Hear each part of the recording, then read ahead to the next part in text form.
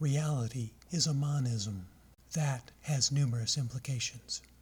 Most saliently, monism means that any discussion of facets or forces is inaccurate, a piecemeal analysis that is necessary only because of the cognitive orientation of the human mind to reductionism.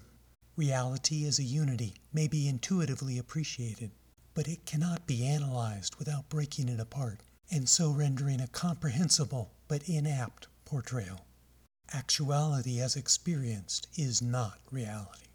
Actuality comprises, at root, symbolic constructs.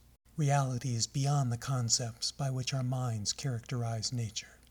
Actuality is a phenomenal entertainment platform that is enacted by infusion of symbols into minds, yielding the illusion of tangibility.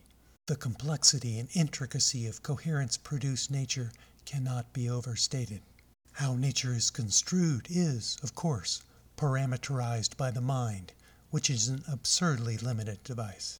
Our minds are so oriented towards objects in space moving through time that other more appropriate mathematical paradigms are difficult or impossible to imagine. Contrast to actuality, reality is nominal. There can be no experience of reality except as a periphery of witnessing, like a specter which can only be glimpsed via peripheral vision, but never seen straight on. Monism means that the duality you experience as a mind-body is purely a fabrication of your mind.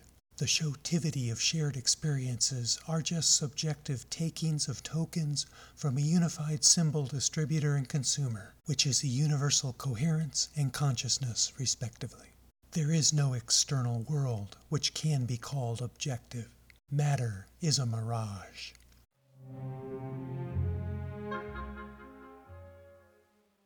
As an aside, allow me a comment on incredulity to what I am saying. For years I resisted what my research revealed, that the world and my life is utterly illusory, that, by definition, nature exists, but existence is fake. It just seems so fantastic, because, of course, this existence seems so damn real. Only in attaining unity consciousness did I finally accept the truth. A confirmed skeptic, resignation to reality was possible for me only by its direct apprehension. What I am relating about the monism of energyism and its implications are known through scientific discoveries which cannot be accounted for any other way. Dualism, which seems obvious, cannot be correct. Matterism fails. Scientific proof of energyism is a major theme in my Spokes of the Wheel books.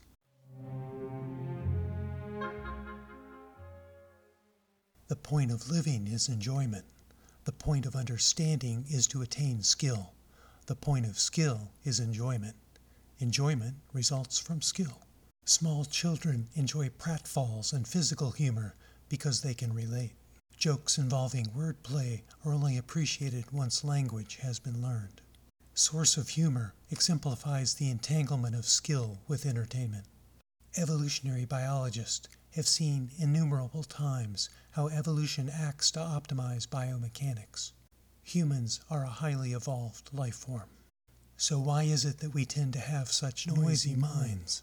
Life would be so much better if our mental focus was naturally sharp, our minds naturally quiet to permit awareness to the limits of our biology. Instead, the mind is both deliverer and obstacle. Nature hides an immaterial reality. Why is it that our minds deceive us about the fundamentals? The reason for the mental noise and deception is to make life a challenge, to make living well a skill.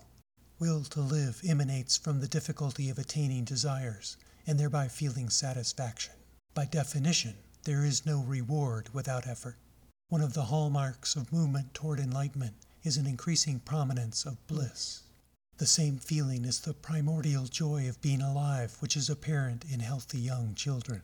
We have that experience early to plant a seed of possibility, of a state of consciousness to which we may return despite the burdens which the world imposes as we age, to the struggles which may seem to pile up.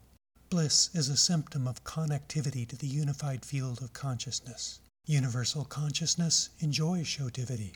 Bliss is the resonance which echoes within you when you attain the skill of a quiet mind.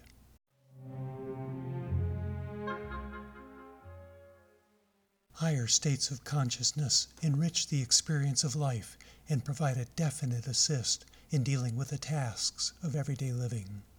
A realized consciousness experiences reality intuitively, without interference from the mind, beyond any thought or conceptualization. Realization as a state of consciousness is unification with the universal entangled field of consciousness, albeit from the porthole perspective of residing in a mind-body.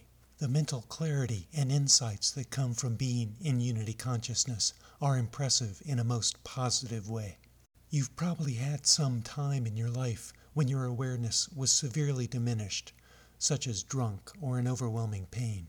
Mentally compare that period of dimness with moments of clarity which you have had. That difference provides an analogy of awareness between your state of consciousness now and the state of unity consciousness. Enlightenment and even higher states of consciousness are achievable, but you must have determination and resolute diligence. Mastering your mind will be the greatest skill you can possibly achieve.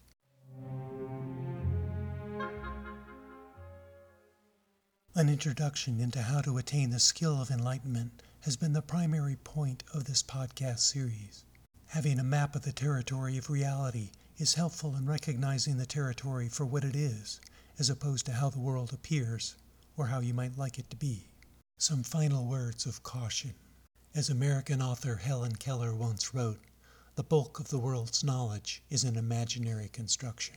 Most of the science you read from conventional sources is fiction, as the misinformation stems from false premises. This observation notably applies to psychology, economics, and politics. Contrastingly, my books provide a proper appreciation of the intelligence in nature and the stupidity of humanity. Further, all religious dogma is myth, including most accounts of higher states of consciousness. You won't see God because there isn't one. While enlightenment does tend to hone empathy, the value of empathy is often misunderstood.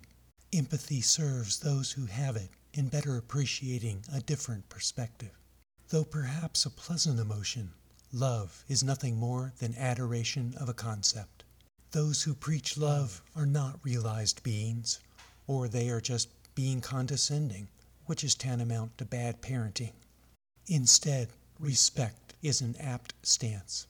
Enlightenment heightens your bliss quotient and awareness, but, beyond that, won't make you smarter. Mundane minds may become enlightened. It does not mean they should go into the guru business. Most modern spiritual teachings are silly advice for gullible people from simple-minded charlatans. In realization, you see things for what they are. The world is not altogether a pretty picture. It is for that very reason that the entertainment is so intriguing.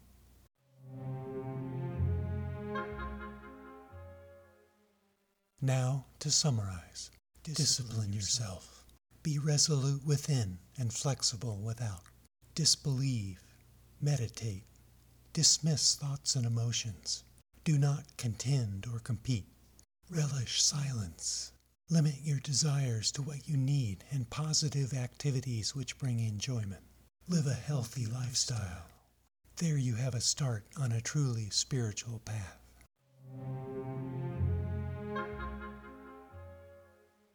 Thank you for listening. This is Ishinobu.